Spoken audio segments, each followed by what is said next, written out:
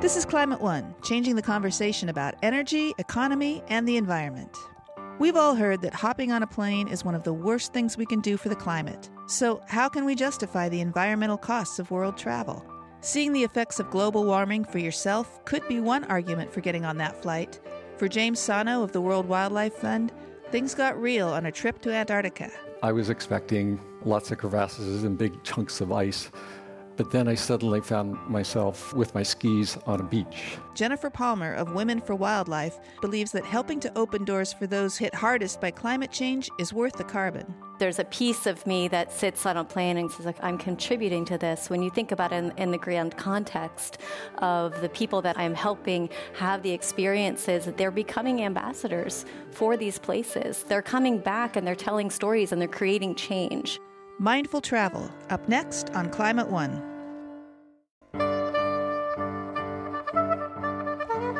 Americans have always had a sense of adventure, but does exploring the world have to mean destroying the planet?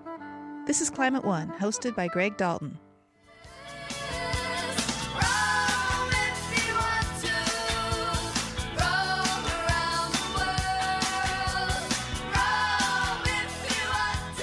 Whether we're scaling Mount Everest or diving with sea turtles in the Galapagos Islands, it's important to tread lightly and respectfully on every corner of our planet, and ideally use the experience to make the world a better place.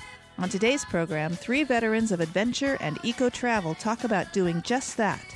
Jennifer Palmer is founder of Women for Wildlife and an advocate for women and girls in science. James Sano is vice president for travel, tourism, and conservation at the World Wildlife Fund. And Norbu Tenzing is president of the American Himalayan Foundation. His father, Tenzing Norgay, was a Nepali Sherpa mountaineer and one of the first 2 people known to reach the summit of Mount Everest, which he accomplished with Sir Edmund Hillary in 1953. Here's our conversation about traveling responsibly. Jim Sano, let's begin with you. You were among the first groups to retrace Ernest Shackleton's journey across Antarctica, and you were heading to the whaling station. And tell us about that journey and when you were surprised by one particular moment. Yes, I had the great fortune to get a permit from the Falkland Islands Authority to cross South Georgia Island, which is where Ernest Shackleton ended up after his incredible journey on the 23-foot wooden boat from Elephant Island to South Georgia, where the expedition first started. I co-led this expedition to go on skis and sleds and ropes and everything to retrace his route. So we tried to be very faithful using GPS and coordinates and everything. And on the 5th day, we were in a total whiteout. And in Shackleton's book, and also in John Lansing's book called Endurance, which I highly recommend, we were expecting a fairly sizable ice fall at the end of the crossing. And I was out in the lead, all roped up with my sled behind me and others behind me as well who were belaying me. And I was expecting lots of crevasses and big chunks of ice. But then I suddenly found myself with my skis on a beach. And in the ensuing 100 or so years, the glacier had receded significantly so that there was no ice fall. And that had a very powerful impression upon me in terms of how climate change is really affecting the world's glaciers. So you're expecting to ski, and you hit sand. Quite a moment. Mm-hmm. Norbu Tenzing, tell us about a moment where you were never particularly called to mountaineering. Some of your siblings were, but there was a moment where you had a virtual ascent where you got to walk in your father's shoes on the top of Everest. Well, I feel very lucky that I didn't have to climb Everest like many members of my family and Sherpas make a living. So I thought virtual would be much more better. So this past year, I've been working on a project with some filmmakers to recreate the first ascent of Everest with my father and Ed Hillary, along with Peter Hillary, Ed's son, and my brother, Jamling, who are actually both in South Georgia Island as we speak on a ship. So it was an interesting project to have a very curated and I guess secondhand account, but what our fathers passed down to us, so that people could actually, without having to climb Everest, see what it felt like to be the first on the summit and to recreate that experience, to see the vast expanse of the Tibetan plateau out there, looking down at the monasteries in Tibet and into Nepal. So I'm very excited about that, and I hope this project will happen sometime this year. So does that mean other people can kind of step into to be virtually on the top of Everest? Absolutely, absolutely, and the experience is very real. You really think you're on top. Can you breathe? Yes, you don't need oxygen. Okay. Jen Palmer, you worked among many travel things. You did a gap year program, and you projected a film on a screen, hung on a sheet hanging over the ocean. Tell us about that. Yeah, I was really fortunate to lead a group of students, much like all of you here in the audience today, recent graduates that embarked on a journey about 3 months worth of traveling to very remote parts of Indonesia. And one of the communities that we lived with was the Bajau community. And these are ocean-faring people. And in fact, they distinguish themselves from the land people who live on islands, because the Bajau historically had traveled by boat. They have settlements they live in now, which are basically stilts that are still built on top of the ocean. And we spent quite a bit of time there talking to them a lot about climate change and how it's impacting their communities and the livelihood that they've grown to know and love. And one of the biggest things that they're noticing is a huge change in their coral reef habitats and in the abundance of fish that they're able to catch. And so I worked on a film called Chasing Ice, which had a lot to do with the glaciers.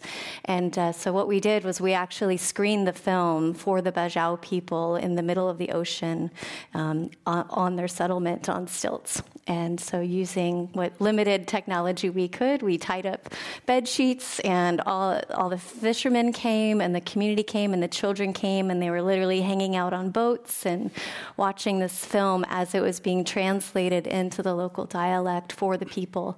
And I've screened this film all over the country and probably hundreds and hundreds of times, but to see the looks on their faces as they learned about what is a glacier and what's going on around the world and how that's connected to the issues that they're going on and seeing, and the storms are getting worse and their homes are getting damaged and the sea level is rising and they're really challenged right now. And to make that connection and to be able to have a dialogue with that community was very special and heartwarming and heartbreaking at the same time.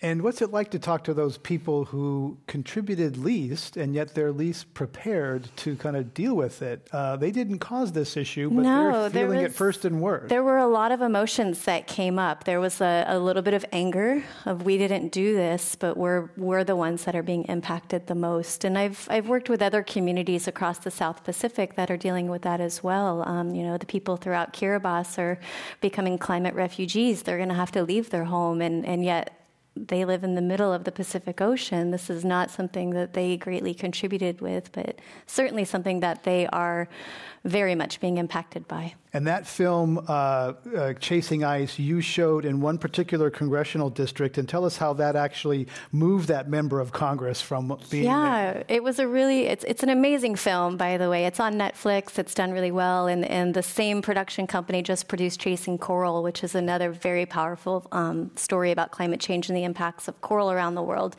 But we decided to do a little bit of an experiment with that film where we took it to one congressional district in Ohio, in Columbus, where Congressman Pat Tiberi was there. And prior to this event that we did, he was a climate change denier.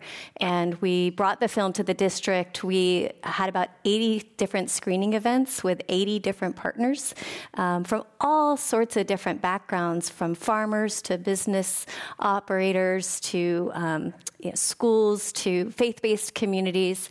And we just sat and had a discussion as how does climate change impact you personally and the things that you care about?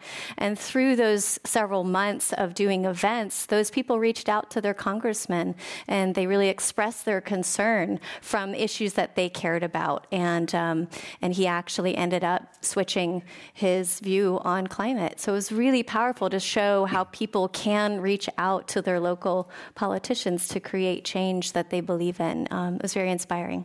Jim Sano, paint the picture for us worldwide in terms of there's a growing middle class in the emerging economies. They're starting to travel. Aviation is a growing part of carbon emissions. A lot of industries have started to reduce or slow the growth of their carbon emissions. So tell us how big a piece travel is of the whole global climate picture. Okay. Approximately in about 80%. Of your travel, your carbon footprint associated with travel is associated with transportation. The other 20% is all the activities you do on the trip. The level of tourism now internationally is about 1.1 billion travelers, and that is projected to grow to about 1.8, 1.9 billion by 2030 per year. So aviation is one of the fastest growing contributors to climate change. And along with that, you see there's this upward trajectory of travelers. But in contrast to that, there's a decline in vertebrate animal species. Since I was in high school, the number of species has declined by approximately 60%. And then, as you mentioned, with coral reefs, something like 90% of the coral reefs are threatened in Australia. In general, about 75% around the world. And they recently did a study in terms of the economic value of those coral reefs. It's about 29 billion, and approximately 10 billion of that is tourism.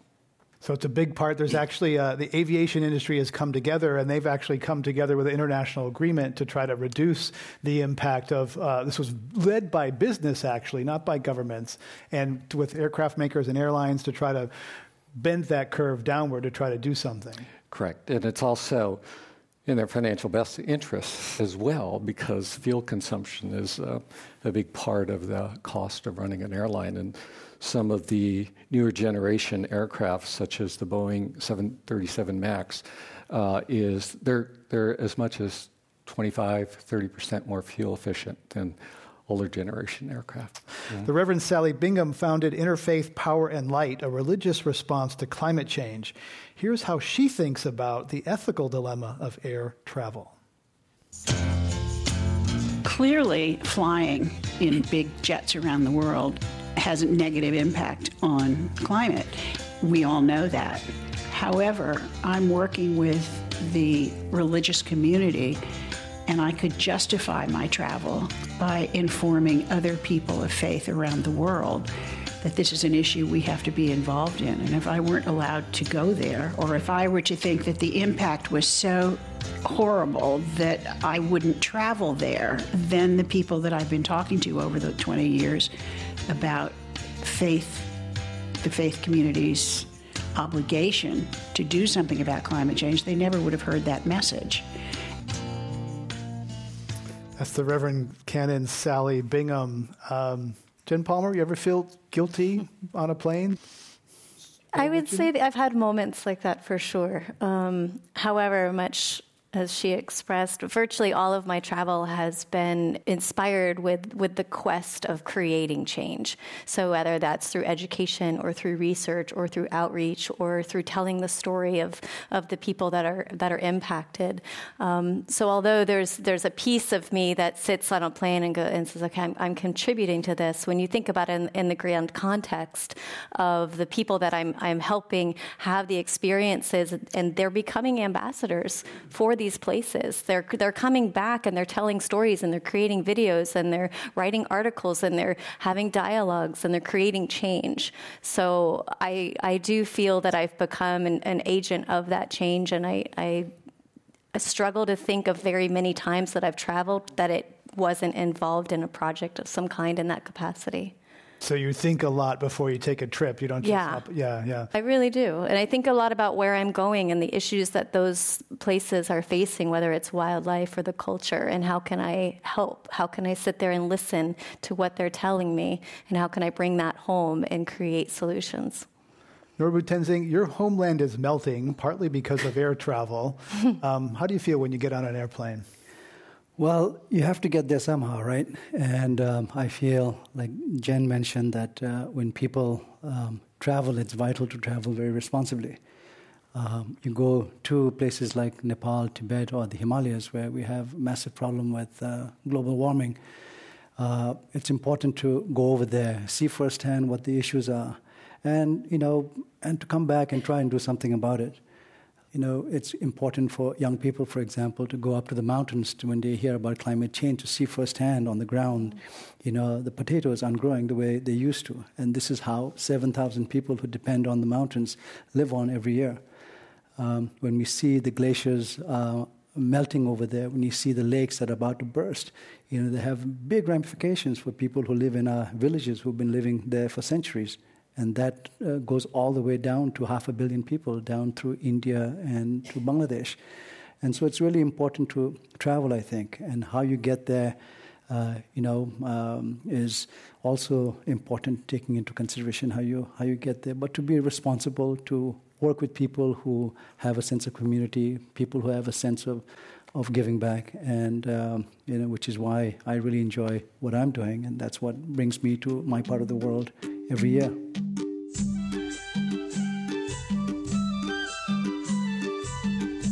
You're listening to a Climate One conversation about seeing the world without trashing the planet.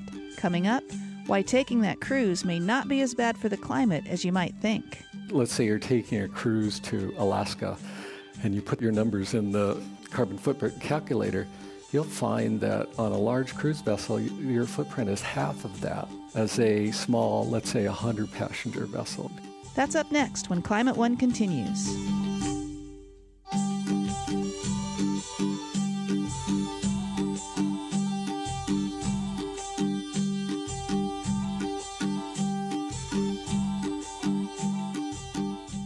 We continue now with Climate One.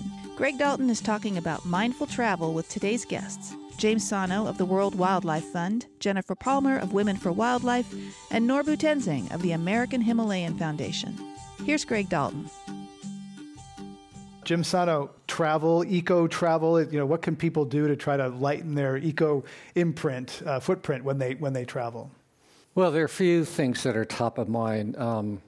One is the obvious, is take fewer, longer trips, which in this day and age is somewhat challenging to do.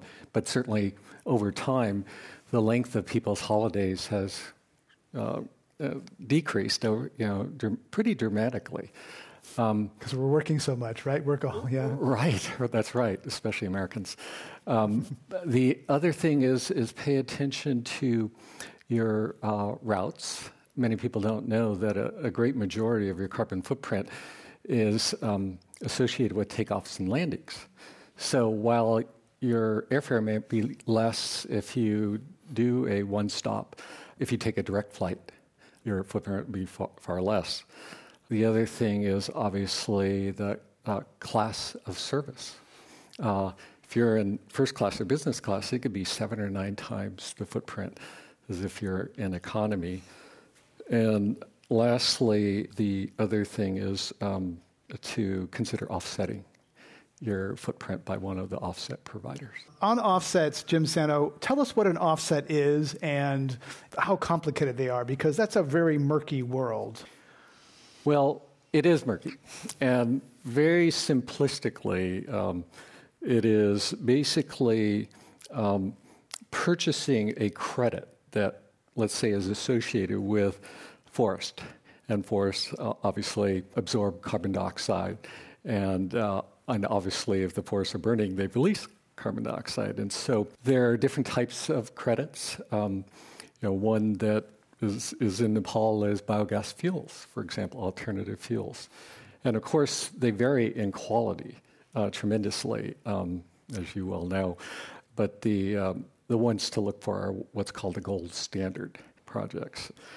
So that's a certification, like a seal of approval, a good housekeeping seal of approval. That's You're looking to do some good to offset the bad of the pollution you put in the air by planting trees or capturing gas or other things. Right. And so the offset providers, which you purchase in essence these credits, they are of varying quality, I would say, and all of World Wildlife Fund's employee travel is offset, and so our climate team and the international headquarters really pays attention to this and really selects a provider that is based really on a lot of scientific rigor. Why don't airlines make it easier for you when you're clicking on Expedia, Travelocity, Orbitz, or anywhere else, make it easier for you to offset? They don't want you to think about the bad thing you're doing when you click? Well, I don't know if you've ever noticed, but when you book a United Airlines ticket, there is a part after you book to give you the option to offset. And it's through a company called Sustainable Travel International. And there are other ways, in terms of travel companies. One of the travel company that WWF partners with, called Natural Habitat Adventures, they build in the offset into the cost of their trip. So people don't really have to worry about that. But they just made a conscious decision that, this is the way we're going to do it. I was traveling to a climate conference once on Virgin America, and they have those sexy screens. You order your sandwich and your drink, and there was a carbon offset. And so I pushed the carbon offset, and the flight attendant came up and said, here's your drink, here's your sandwich, and looked in the cart and said, I just can't find this carbon offset. And I said, well, no, that's like this thing to make me feel better for being here on this plane. And he said, oh, you're the first person that ever ordered that before. Also, Jim Sano, tell us how cruise ships may not be as dirty as we think they are. Well, the latest generation cruise ships, again, economics drive a lot of this because, as you might imagine, a large cruise ship burns a lot of fuel.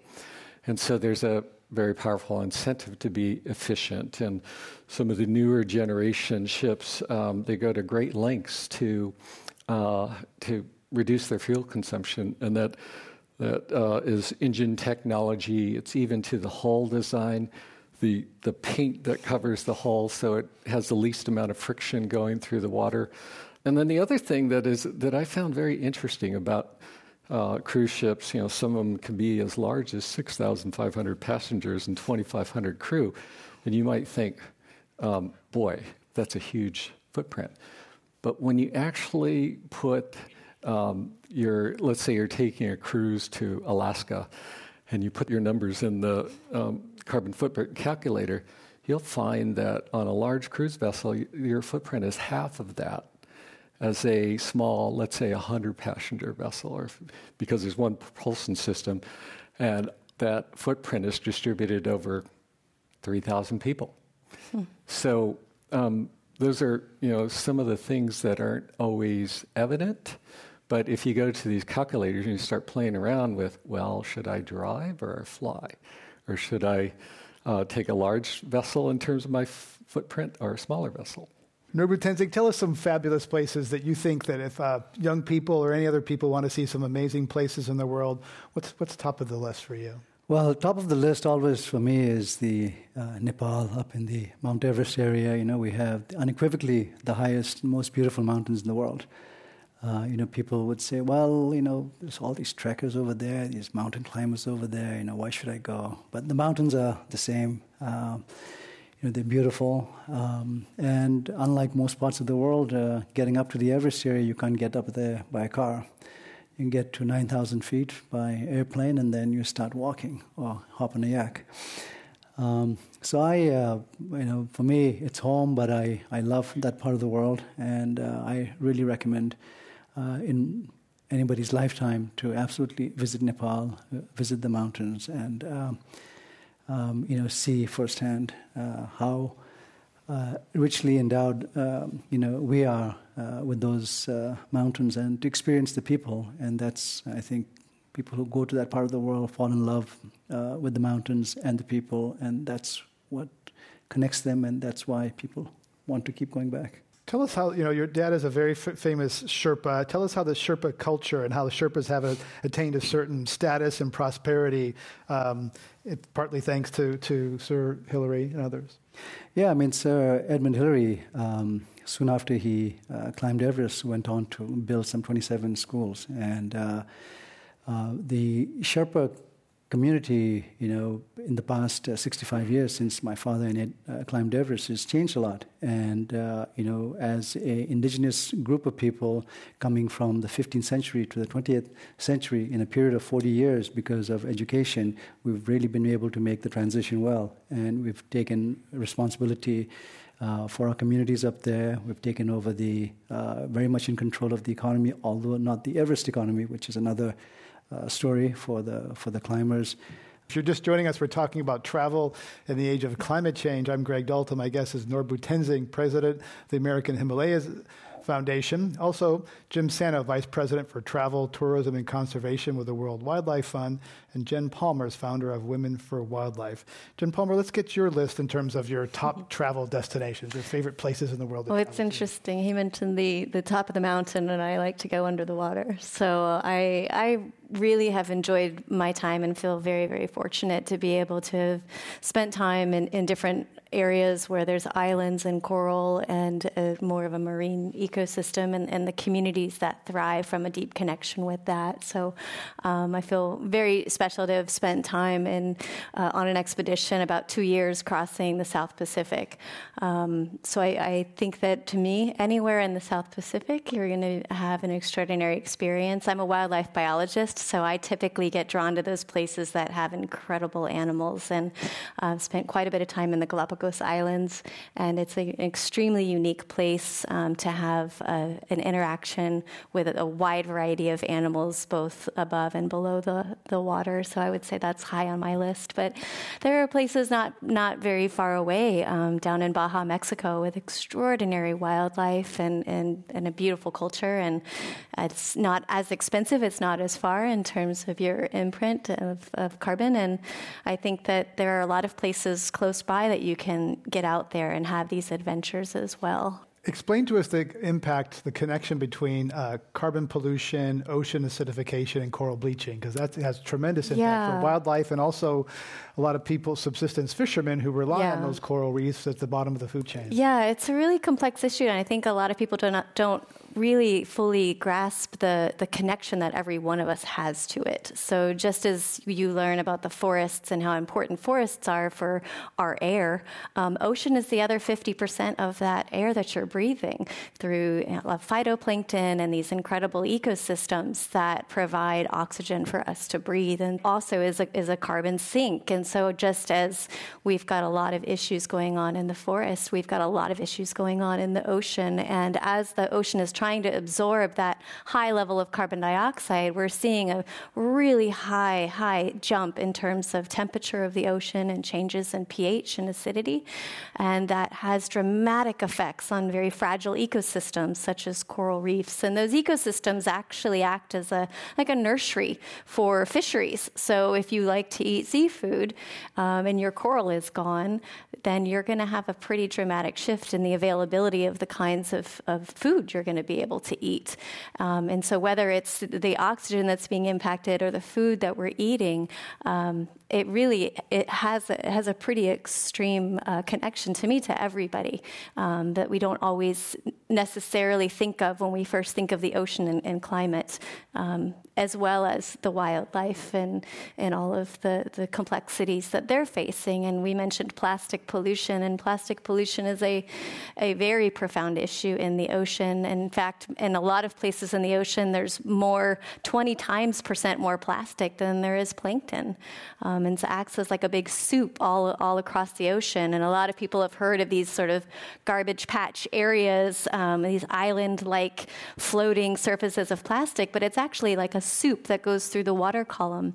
And that plastic also has a pretty severe impact on the ecosystems in their totality. And plastic is connected to a lot of the issues we're talking about today. So. And yet a lot of climate is thought to be a very dark story, and yet marine protected areas are one one of the bright spots, Jen Palmer, where there are places that have been set aside where actually ecosystems come back. There are good news stories in the ocean. There are really good news stories. One of the sites I spent quite a lot of time at as a wildlife biologist is in the northwestern Hawaiian Islands, and it's now been designated a marine national monument. I'm going to attempt the name Papahanaumokuakea, and yes, I did it. President Bush started that. He did, and then Obama expanded it, and so it's a gem left on the planet where Hawaiian monk seals live, which are a highly endangered species of seal. You've got extraordinary populations of shark, and shark populations are key for coral reef ecosystems to stay vibrant, for that seafood population to be able to thrive. You've got 14 million seabirds that are floating around. This is where all the green sea turtles that you see in Hawaii, this is where they go to lay their eggs and to breed. It's a really, really special place, and it's a place most people don't even know exists. When you look at a globe, you have to really look hard to find it. But it's a very special spot, and I'm excited that it's protected, and I hope that it remains protected. I wanted to mention the other place that I really enjoyed visiting was the Galapagos. Where the tourism is run in such a wonderful way, and for a Sherpa, water is for drinking. So snorkeling was quite difficult, but I really enjoyed that one time that I went over there, and I had so much more appreciation for all the creatures over there and the way the tourism was being managed with all the ships going in. What did you see when you went snorkeling? I saw everything. I can't remember everything that I saw, but a lot of the time I was just so being able to be so close to nature, to be so close to the birds, and for them to have no fear of humans was quite special. Never seen that anywhere. So. So you're used to breathing at the top of the world, and now you're breathing underwater. Yeah, very different. Jim Sato, one place that some people want to go snorkeling these days is Cuba. It's a hot travel destination. Actually, a fair amount of Cuba has actually been pretty well protected because it hasn't been trampled by tourism. Tell us about that. That is correct. It's one of the best protected marine ecosystems in the Caribbean. And WWF Canada and the Netherlands have been active in Cuba. The U.S. has not been permitted to do so, and have been instrumental in setting aside some of these marine protected areas. One of the more famous ones is called Garden of the Queens, or Jardines de la Reina, where you can still swim around with 400-pound groupers. Wow, pretty amazing. We're going to go to a lot of sharks. A lot of sharks. A lot of sharks. Right. We're going to go to our lightning round, some quick questions and quick answers for our guests today at Climate One. First ones are true or false. First for Jim Sato, true or false, you have traveled the world, but you have never been to Paris or Italy. How did you know that? That's true. What? Norbu Tenzing, you have seen the Yeti. False. This is an association. I'm going to mention a person, place, or thing, and you just mention the first thing that comes to your mind, starting with Jen Palmer, Glacier National Park. Oh, beautiful. Jim Sato, Bears Ears National Monument. Tragic. Norbu Tenzing, Tibet. Another tragedy. Last one, Jennifer Palmer, Interior Secretary Ryan Zinke. So much potential. All right, that ends our lightning round. Let's give them a round of applause for getting through that. I've been everywhere, man. I've been everywhere, man. You're listening to a Climate One conversation on the impact of travel on our climate. Coming up, Greg and his guests take questions from some of the young members of the audience. We're kind of told that climate change is an issue, but we're not really able to experience that on an emotional level. What is your input on spreading this idea and getting teens to actually take a step forward? That's up next when Climate One continues.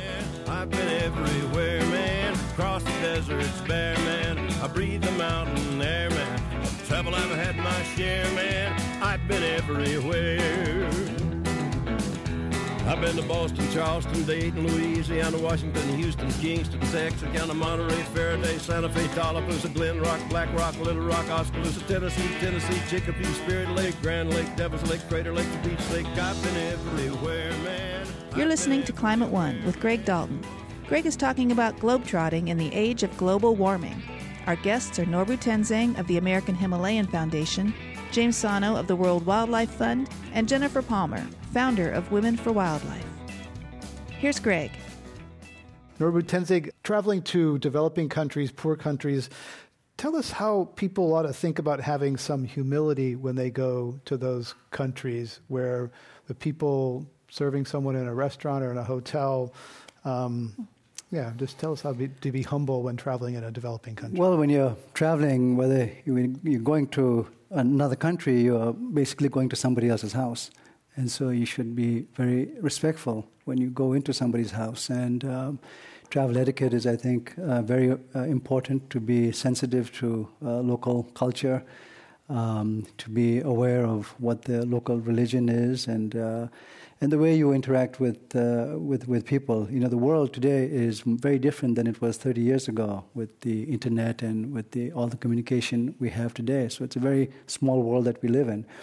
And so it's increasingly important for us to, when you travel to the Himalayas, when you travel, to the Galapagos or the Antarctic, tread lightly, be respectful of local people, and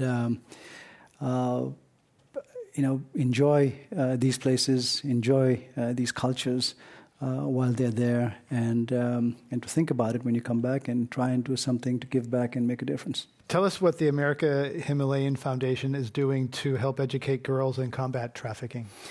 Well, each year some 20,000 young girls trafficked out of Nepal into different parts of the world. And trafficking has many different spaces. The AHF works in the area of education and prevention. And so we have some 10,500 girls in a program right now across 500 schools in Nepal to stop girl trafficking. And all it takes is $100 to put a young girl through school and give her all the support that she needs to make sure that she has a life ahead. And I've been to the villages after the earthquake. I've been to remote parts of Nepal. I've seen firsthand what traffickers do to people, and prevention is something that is very important, because when somebody has been trafficked already, the damage is mostly done. Thank you for that work. If you're just joining us, we're talking about travel in the age of climate change with Norbu Tenzing, president of the American Himalayan Foundation, Jim Sano, vice president for travel and tourism at the Conservation of the World Wildlife Fund, and Jen Palmer, founder of Women for Wildlife. I'm Greg Dalton. We'll go to the audience questions. Welcome to Climate One. Hi, my name's Eli. You had earlier mentioned about some town in Indonesia that was being disrupted from climate change. Mm-hmm. Can you further go on that? Like, how were they actually being affected, like their coral reefs? Sure, yeah. It's the Bajau people in the area called Sampella, which is in Indonesia. And years ago, they would live on boats and they would travel and follow the ocean, and that was their livelihood. They are now living in settlements, so the government has basically enforced them to be able to stay in one space. So they're not migrating, they're not living on boats the way that they used to. And so they have this home base in the middle of the ocean on very rickety structures, which are very susceptible to storms. So as the storm levels increase, their homes are being damaged quite often. But more so, the pressing issue is their access to seafood and to fish as their livelihood. That is their only primary economic resource that they have. So now, as fish populations are on such decline, the fishermen have to go further and further and further out and stay longer and longer and longer just to get less and less fish. And so you've got people that are running out of food and they're running out of resources. And then the coral itself is being greatly impacted by the increased level of temperature. So you're having a lot of coral bleaching, and that is just a trickle-down effect into the entire ecosystem. And so you've got people that are deeply connected to the ocean for their existence and their religion and their livelihoods, and therefore their culture is at risk. Let's go to our next question. Welcome. So I personally think that travel is a good way to learn about cultures and protect the environment as well. And I'm just curious, what's your opinions on the idea of novel ecosystem? Like basically just letting the ecosystem be itself, like being modified by humans and not putting efforts to kind of reverse the change. Because right now it's like we just kind of have so many stuff that's going on in the world right now, and many people are arguing that the political and economic cost is not worth the change.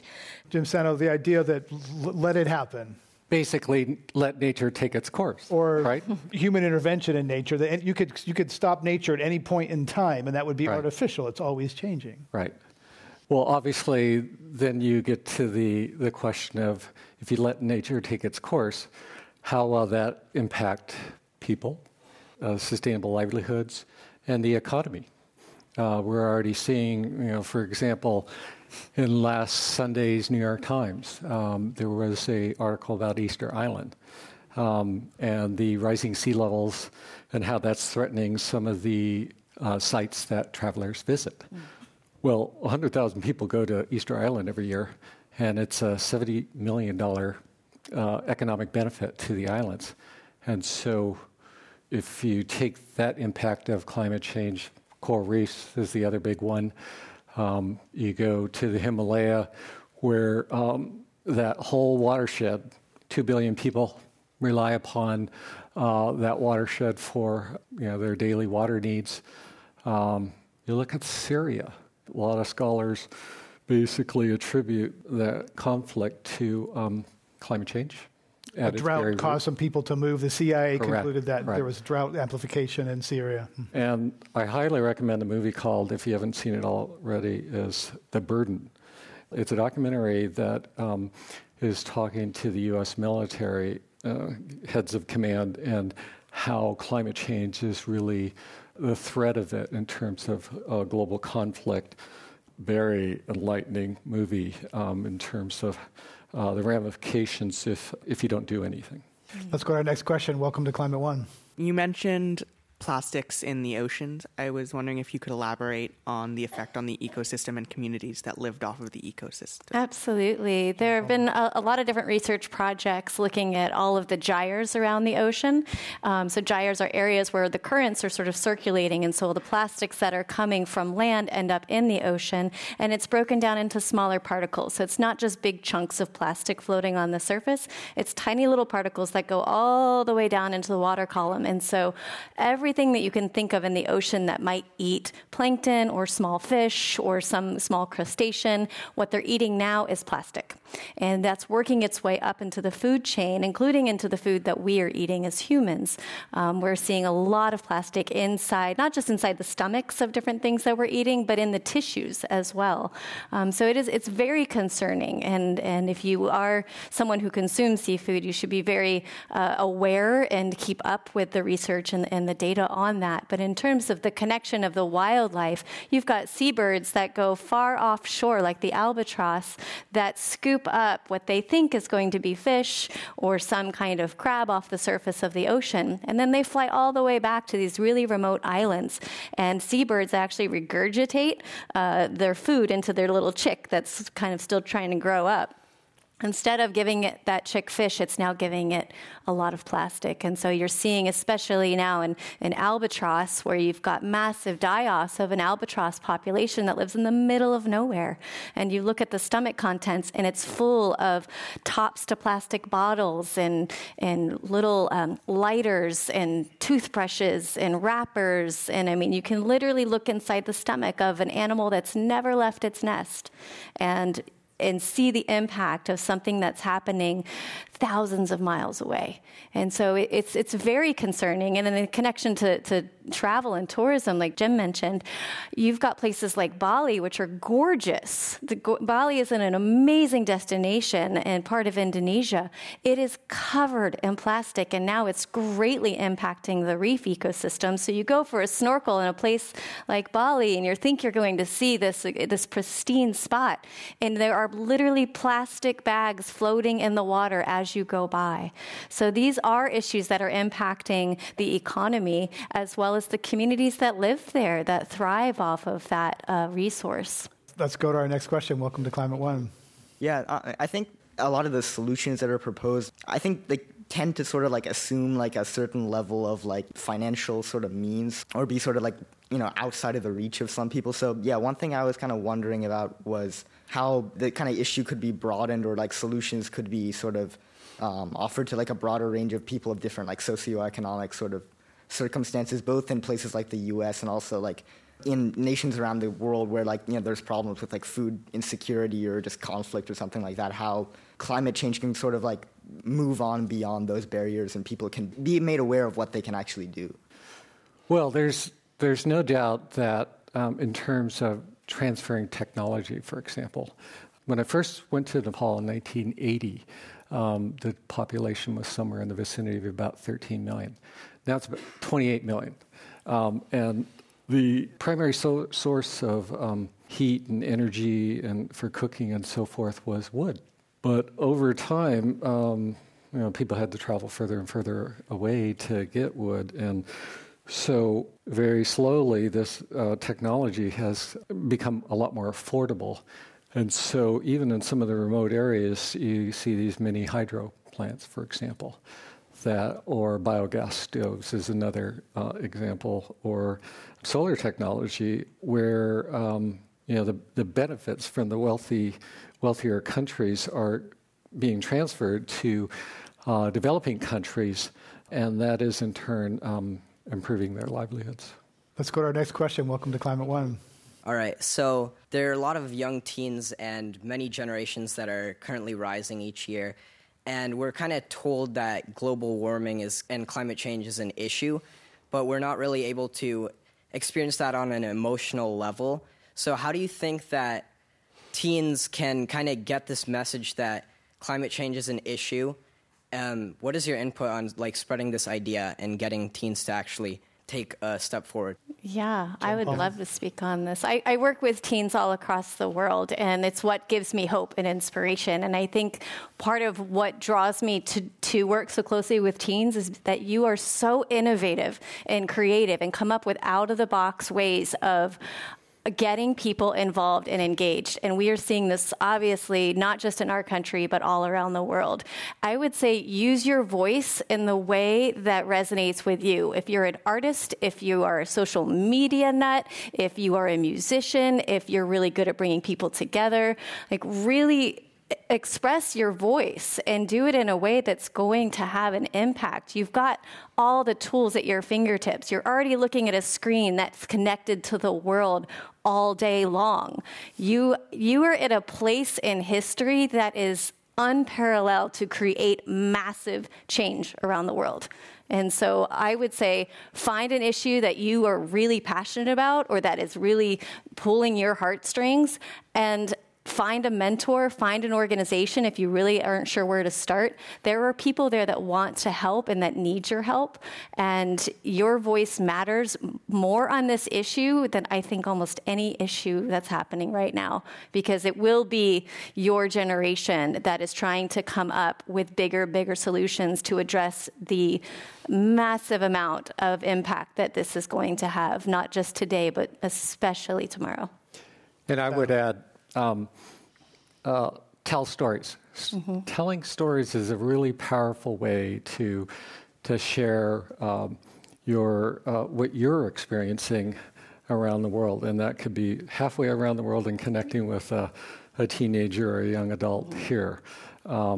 It's amazing what you could do with a 1-minute clip, and be that whatever social media platform that you and they don't have to be professional or anything, but it's just making it real. Let's go to our next question. Welcome to Climate One.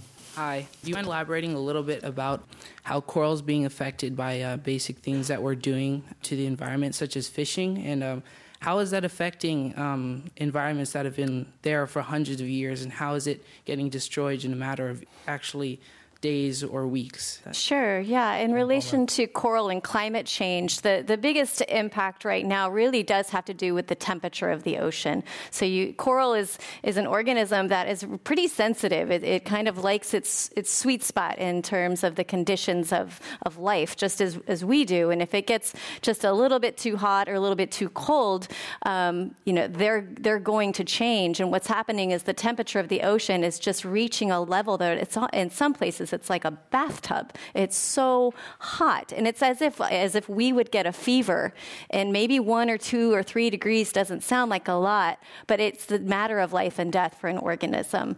And so that's really causing the bleaching that you hear about. Coral bleaching is the actual the start of it is the algae inside of coral. The coral kind of uses the inside of it's called zooxanthellae. It's an algae that provides energy to the coral. It's very sensitive. This whole organism is sensitive. So if the temperature rises too much, the algae can't live anymore. It dies, and the coral loses its color because algae is very vibrant in color. When it loses its color, then you've got that white coral, which is really fragile. It's maybe not dead yet, but it's very, very, very sick. So if it's very, very sick, and then you add overfishing pressures, or you add a change in acidity to the water, or you add a big storm that goes through, you've got ecosystems, like you said, that are thousands, tens of thousands of years old, dead in an instant. And we're seeing that all across the world, especially right now across the Great Barrier Reef, but that band around the equatorial waters, because it's just getting so toasty in our oceans. These organisms just can't survive. Let's end on an upbeat. Jim Sano, what gives you hope? Young people. Took mine. Jen Palmer? Resiliency. Our environment actually is quite strong and resilient if we just let it do what it needs to do and provide the protection it needs. Norbert Tenzing, what gives you hope? I think humans are basically compassionate by nature, but I find a lot of hope in young people, and especially today to listen to some very intelligent questions, many of which I couldn't ask. So I'm glad these two are here. Greg Dalton has been talking about mindful travel with Norbu Tenzing, Vice President of the American Himalayan Foundation, Jennifer Palmer, founder of Women for Wildlife, and James Sano, Vice President for Travel, Tourism, and Conservation at the World Wildlife Fund. To hear all of our Climate One conversations, subscribe to our podcast at our website, climateone.org, where you'll also find photos, video clips, and more. If you like the program, please let us know by writing a review on iTunes or wherever you get your podcasts. And join us next time for another conversation about America's energy, economy, and environment. Climate One is a project of the Commonwealth Club of California. Kelly Pennington directs our audience engagement. Carlos Manuel and Tyler Reed are producers. The audio engineer is Mark Kirshner. Annie Chelsea and Devin Strolovich edit the show. The Commonwealth Club CEO is Dr. Gloria Duffy. Climate One is produced in association with KQED Public Radio.